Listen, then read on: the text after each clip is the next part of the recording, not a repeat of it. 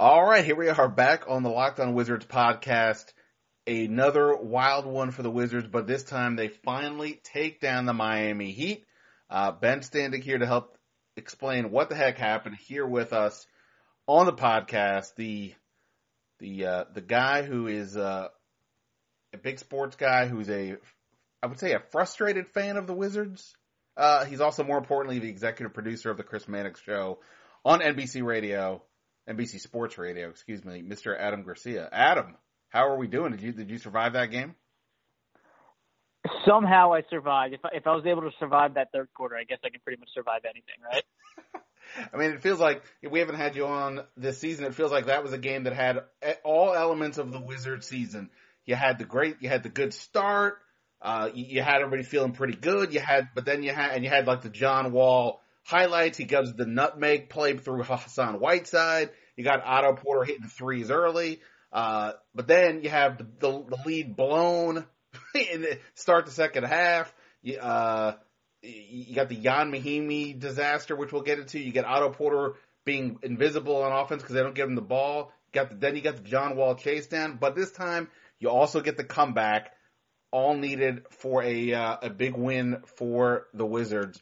We're going to talk about all that and more. Of course, if you want to find us on the podcast, find the podcast, go to iTunes or anywhere else you do your podcasting. Adam, so much to talk about because I want to get your thoughts not just on this game but the season.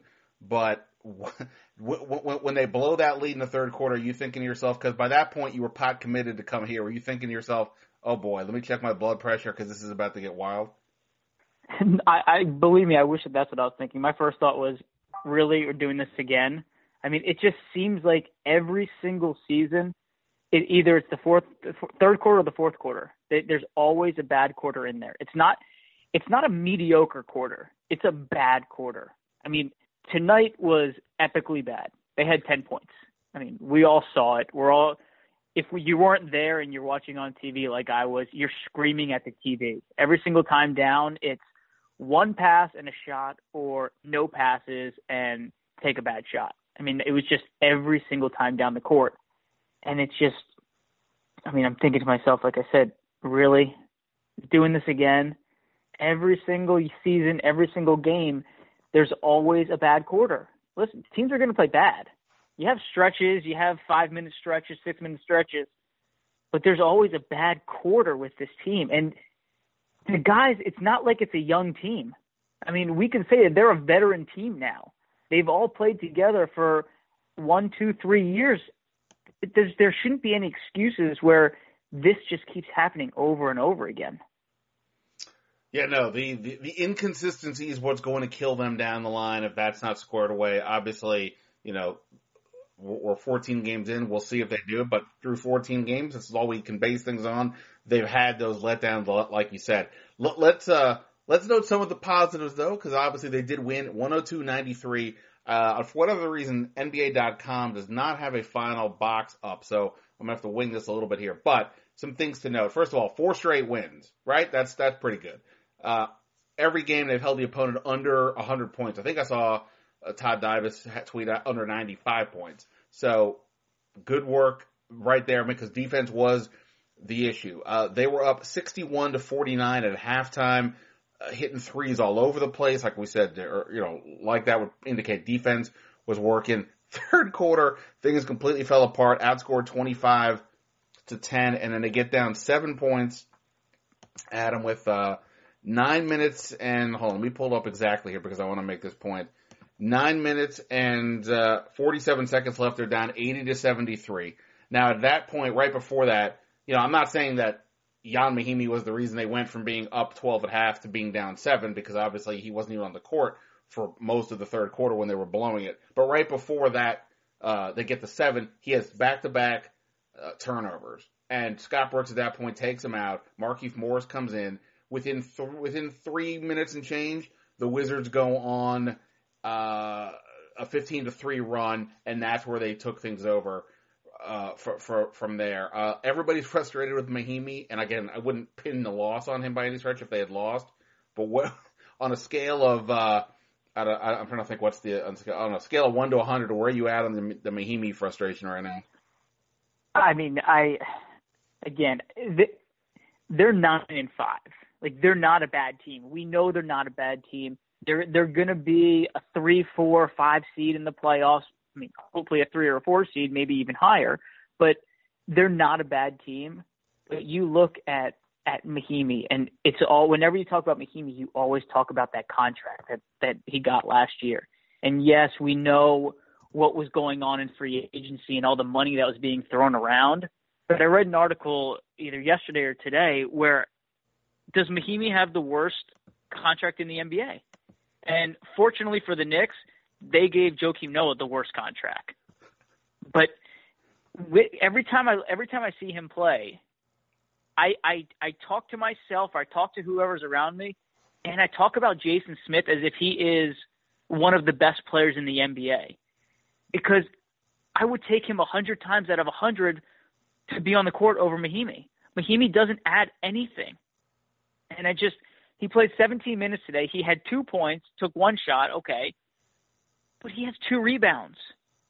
How can a guy who is a center have 2 rebounds? It's mind-boggling to me when he comes out there and only has 1, 2, 3 rebounds. He should be having, if he's going to play 15, 20 minutes a game, he should have 4 to 6, at least 4 to 6 rebounds a game.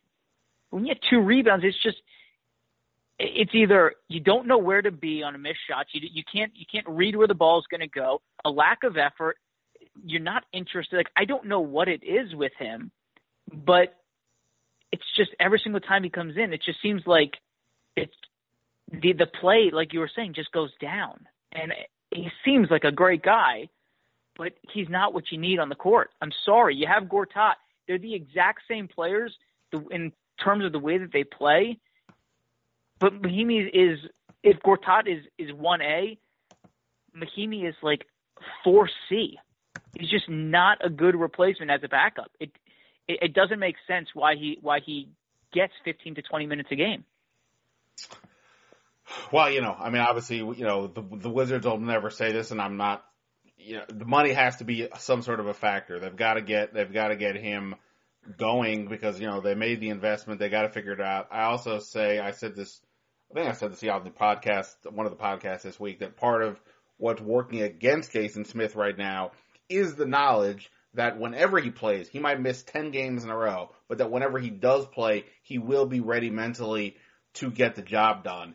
And that's not nothing. That's a big deal for a coach because not every guy is going to be able to handle sitting out for long stretches. So right or wrong, I think Scott Brooks is trying to play that game out. But just from a practical standpoint, like you talked about, and we've all talked about this, that when you have Gortat and Mahinmi, neither one of them is able to guard a stretch 5. So, for example, Miami has a guy named Kelly Olynyk who didn't have a particularly impressive game today by any stretch, but nonetheless, he's the kind of guy that gives the Wizards problems. And I don't just mean the Game 7 of the playoffs. What was happening, Olynyk didn't have much in the way of offense, but in terms of the Wizards' defense, when you have Gortat and Mahinmi out there, it's much harder for them to switch on everything because those guys can't guard anybody on the perimeter. They can't even they struggle to guard a shooter like Olynyk, let alone if they're switched on to a wing player or a guard, right?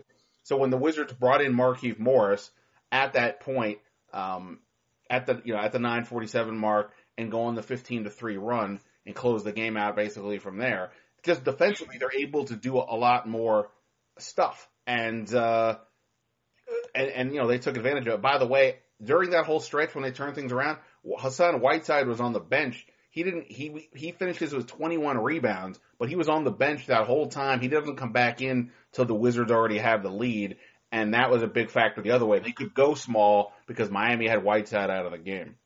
And well, that was part of the reason that Whiteside wasn't in the game was because the Wizards were going small, and the Wizards were able to move the ball up the court quickly and play with the perimeter game. And Whiteside doesn't really help you when the other team is going small. And that's what the Wizards were doing. And I'm going to mention Jason Smith's name again, but that's something that if you want to have a bigger guy in there, that's what Jason Smith would at least add, because he's not going to bump you and bruise you down low, but he's going to spread the court out. And almost every single team in the NBA now has that stretch five that you mentioned.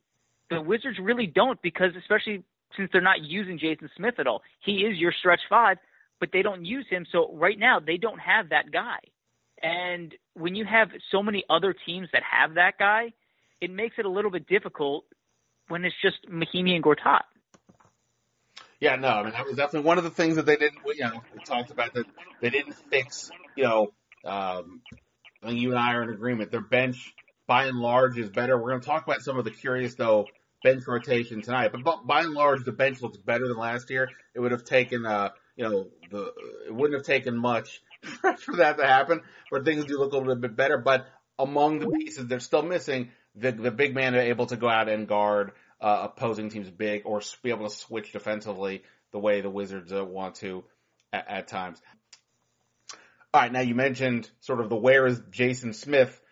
Curious tonight, the Wizards, or Scott Brooks, doesn't use Mike Scott at all, not for a single second. At the moment we're talking here, I haven't checked any of the post-game comments from Brooks to know if anything is happening, if he's injured or anything, but certainly curious. He's had, after the Kings game, we spent a chunk of that podcast specifically talking about how well Mike Scott has played. This is another example, I guess, unless I'm talking out of my butt here and something else is going wrong. I'll try to check this really quick. But another example of Scott Brooks not automatically sticking with the same plan game to game. And obviously that's not a bad thing per se, but his rotations, I'm still trying to figure out patterns. He also tonight was another example. After the last two games where the 5-man all bench unit did fairly nicely against, in those two wins, he keeps Otto Porter on the court to start the second and the fourth quarter. So game to game, I still haven't quite figured out his rotation. So it was weird to me, at least. I don't know what you thought, that Mike Scott was MIA on top of no Jason Smith. Yeah, I didn't really understand the Mike Scott thing also, and I've been trying to find out what the deal is with that. But I mean, he's been the most consistent guy for this team coming off the bench, and keep in mind, it's a much, much, much improved bench from last year. I mean, especially even with the guys that are here, Kelly Oubre, I think you'd agree with me, is playing the way that everybody was hoping that he would after last season, towards the end of last season when he started to play well. He came into this season and obviously he started this season, and then when he went to the bench, it just night and day, the bench compared to last year. And Mike Scott's been one of those main reasons. He's just been so consistent for them whenever he comes in there, not only offensively but defensively. I mean, he's been great. Jody Meeks has shooting hasn't been terrific, but it's been good. I would like to see a little bit more out of Tim Frazier. Satoransky, I don't know why he doesn't play very much, but the bench is just so much improved from last year that when at the end of the first quarter or the second quarter, when the bench comes in, your immediate thought is, oh, the Wizards are only up by 10. They're going to be down by 5 when the starters come back in.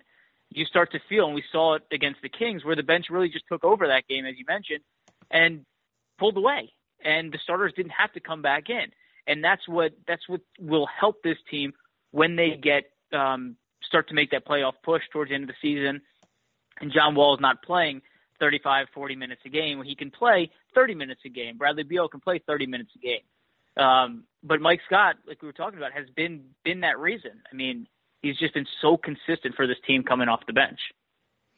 Yeah, no, I mean, look, it's hard to argue that the bench hasn't been better. When he was going with all 5 of the guys together, that's when things were a struggle. And I've made, I didn't understand why he would do that.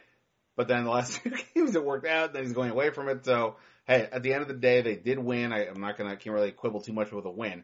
But I do want to get, since you're here, we haven't had you on. I want to get to your real quick, Ben. Yeah. Ben, isn't it nice though that we can have these conversations and we can talk either on podcasts or on Twitter or text message or whatever, and we're complaining and finding things wrong when a DC sports team wins?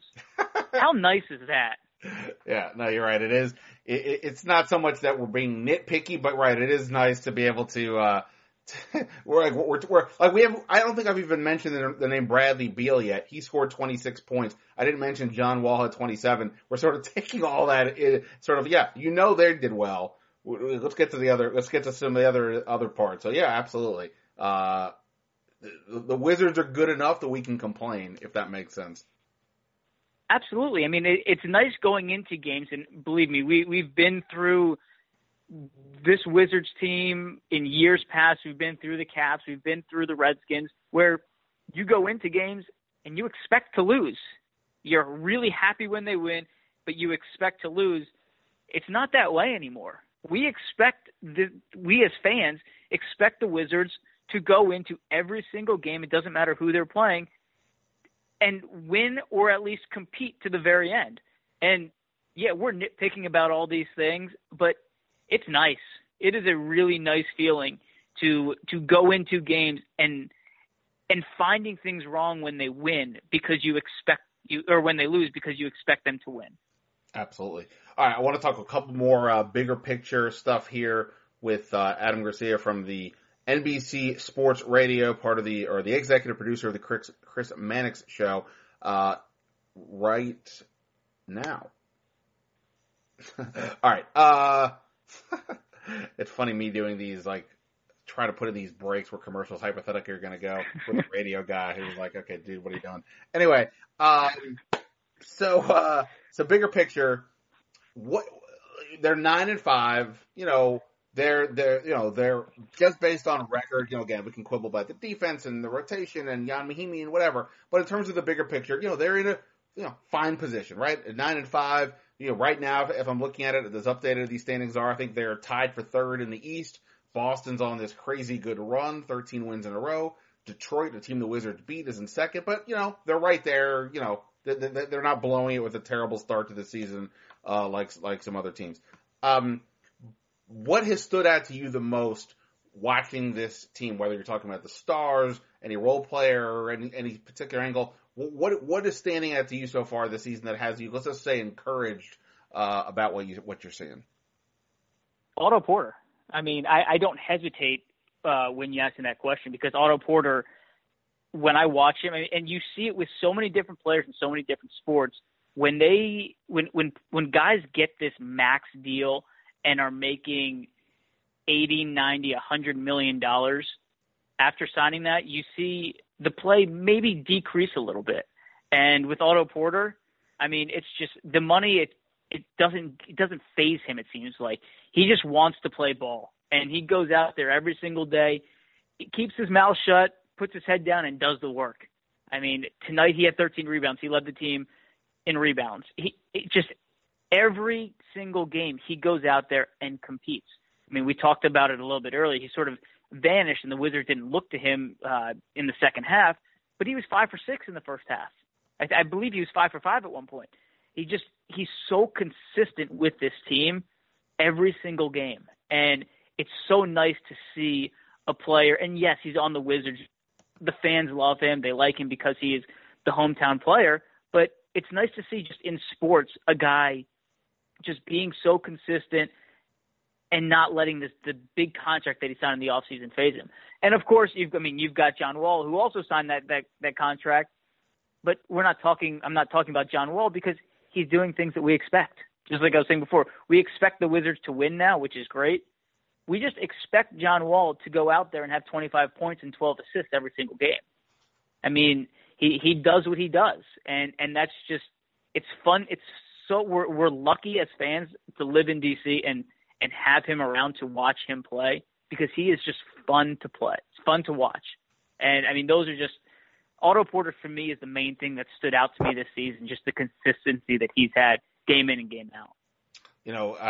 One thing I've talked about before here is this, from the start of like training camp on, I've been, everybody knows I've been covering Otto Porter since his day one at Georgetown, and super quiet young man, not a talker at all, not an expressive guy. I've said that he may have had the lowest ego, or at least overt ego in the entire NBA. But once the season started, you could see the confidence in him just as a guy. And you could see that translate onto the court, the way he was carrying himself. And one thing I noticed tonight in the first half, in the second quarter, he's out there with the second unit. I think it was just him and the bench guys. And they had a good little run, forced Miami to call a timeout. And as they're walking back towards the bench, Otto Porter is the one doing the excessive clapping, really sort of, saying, yeah, we did that. And I don't recall seeing too much of that in his career, even when he was killing Syracuse or, having some big games last year or, in the playoffs or whatever. He's not that guy, but we're starting to see more of that. And he said, I asked him this at some point here early on in the season, about the signing that contract actually take pressure off you. And he said, yeah, basically that it did. He just focused on the basketball. So it really is interesting to watch him develop. That said, I don't think he didn't take a 3-pointer in the second half. I don't have, again, they still don't have the full box up here. I don't know if he even took more than like 2 shots in the second half, and both of those, like one was a putback attempt and one was like at the end of the third quarter, sort of a heave. So they still run into that problem of he's not getting enough looks for a guy who is just killing it from the field, shooting, but he still will do so many other things. You mentioned the rebounds, and so on. Are you you obviously talk a lot of national college, not a lot of league-wide NBA stuff with Chris on your show. How stunned are you with where the Celtics are at in terms of the Wizards when you're seeing what the Celtics are doing? No Gordon Hayward, a lot of young pieces, new guys. When you think of the Wizards, you think like, wow, what is going on here? How is this thing? How are the Celtics are only going to get better, right? How are the Wizards going to hang in with these guys? You look at the Celtics, and one, you say to yourself, the fact that they're on a 13-game win streak is unbelievable. The next thing you think, okay, well, they're doing it without Gordon Hayward. They're doing it partially without Kyrie Irving, who has a fractured face, which makes it even more unbelievable. And then you start to say to yourself, well, this team is so young. They have so many young guys that are under 24, under 25 years old, guys in their that are teenagers. It's not going to last, but yet it keeps going. They win 5 games. Okay, well, it's not going to last. They win 7 games. Not going to last. Now they're up to 13. And it just makes you think, how awesome of a coach is Brad Stevens? I mean, that is my first thought when I watch the Celtics team play. Is just Brad Stevens just knows how to talk to his players. He knows how to relate to his players. His players love him. You don't hear anybody say a bad thing about him. And that's just, when you see this Celtics team, I feel like, the players are great on that team, but it's Brad Stevens. He's pulling the strings, and the guys are answering. And now, go ahead. Oh no, sorry. I was gonna say. I know it's like sacrilege to say that Greg Popovich isn't the best coach in the league, but I can definitely make a case that Brad Stevens is. And I've sort of said this before, half serious, half kidding. Brad Stevens taking Butler to the national championship game not once, 2 years in a row is one of the greatest sports feats that occurred in the last 20 years. But absolutely, it's not like Mercer winning one big upset game in the NCAA tournament. Like Brad Stevens did it multiple games, multiple years. That's not luck. That's coaching. Yeah, no, it's crazy impressive. I think I looked it up. I made a joke on Twitter earlier because everything I do is on Twitter. That the Celtics will have a 34-game winning streak when they face the Wizards on Christmas. That's a good one. Joking. Well, let's hope that. But again, like I said, we keep saying they're going to lose. They're going to start playing badly. At some point they're going to have a bad game, but they tend not to.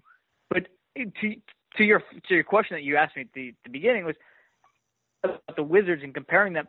I'm not too worried about the Wizards because when the Wizards play good teams, they get up for those good teams. They compete against those good teams. So if you're looking at this Wizards team and you say, and let's just say that when they play the Celtics are pick a record 25-4. I'm just throwing out a number. I don't know how far into the game or how far into the season that'll be, but let's just say that's the case. I don't care about that because you really throw it out because the Wizards, they step up against good teams. That's what they do. My issue is when the Wizards play the teams that aren't good, when they play the Lakers, when they play the Suns.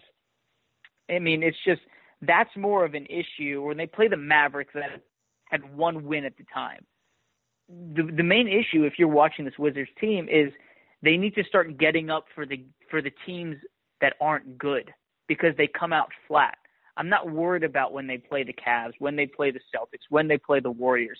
You know John Wall's going to be up for those games. They may not win them, but you know John Wall, Bradley Beal, Otto Porter, those guys are going to be up for those games and they're going to compete. It's the games against the lesser teams that concern me. All right, so we got to keep the Dallas Maverick types team out of the playoffs, and then the Wizards should be in good position.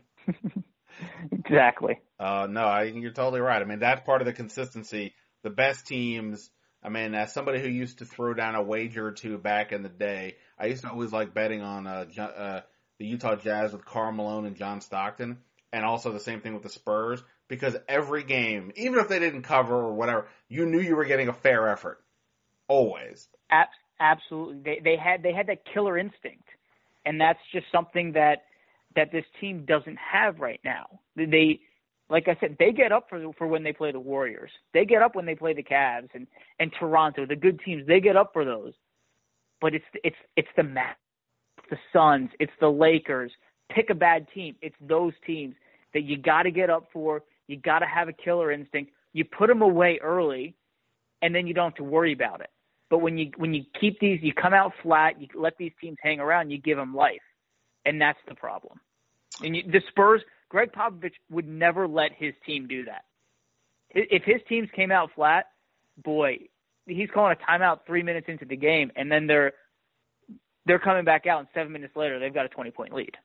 Well, the good news for the Wizards, they don't have any of those lousy teams on deck. They've got a rematch with the Miami Heat Friday at home. I will be there for that. Then they're on the road at Toronto and at Milwaukee. So a lot of, it's basically, you figure Miami makes the playoffs or at least gets close. It's basically 4 straight games against legitimate playoff contending type teams and maybe even a little more than that. So it should be an interesting stretch. Wizards take the first one of that stretch. And Adam, man, I definitely appreciate your time. I know you got things to do. Anything, I'll be putting this up tonight, so people will be listening to this in the morning. Anything, what do you got going on the rest of this week on the Chris Mannix Show?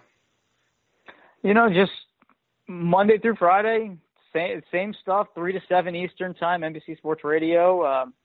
Try to have the best guests as possible. We had Aaron Baines today, who was great, brought a lot of good stuff, and he actually brought something up today.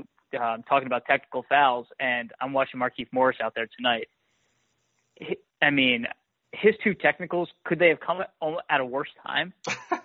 Yeah, I didn't even mention. Yeah, right at that, literally 40 seconds after the Wizards take over that big run that I mentioned, he gets a 6th foul, simultaneously a 2nd technical, and it did have a feeling like, oh boy, here's the momentum for Miami. But here we come. And Aaron Baines said, he goes, when I was playing with Tim Duncan said to me, what's the point of getting a technical foul? 1, you're losing money because you're getting fined every single time. And 2, you're hurting your team. There's no point. If you want to get upset, get upset. But what's the point in getting a technical foul and screaming at the refs? They're not going to change the call. And I mean, it's true in any sport. What's the point of screaming, talking, cursing at the refs? Nothing's going to change. The only thing you're going to do is hurt your team. Yeah, unless you're a WWE wrestler, it doesn't make any sense. I'm with you. I'm with you. All right, Adam. Appreciate it, man. Follow Adam on Twitter at Adam Garcia NBC. Is that right? Did I get that right? Yep. All right, cool. Do that. Good follow. Thank you, guys. We'll be back. More podcasts this week. Wizards home Friday against Miami. Ben Standig signing off. And until next time, see ya.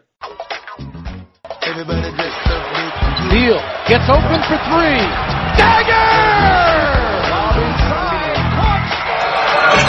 Long drive, long foul shot. Dagger!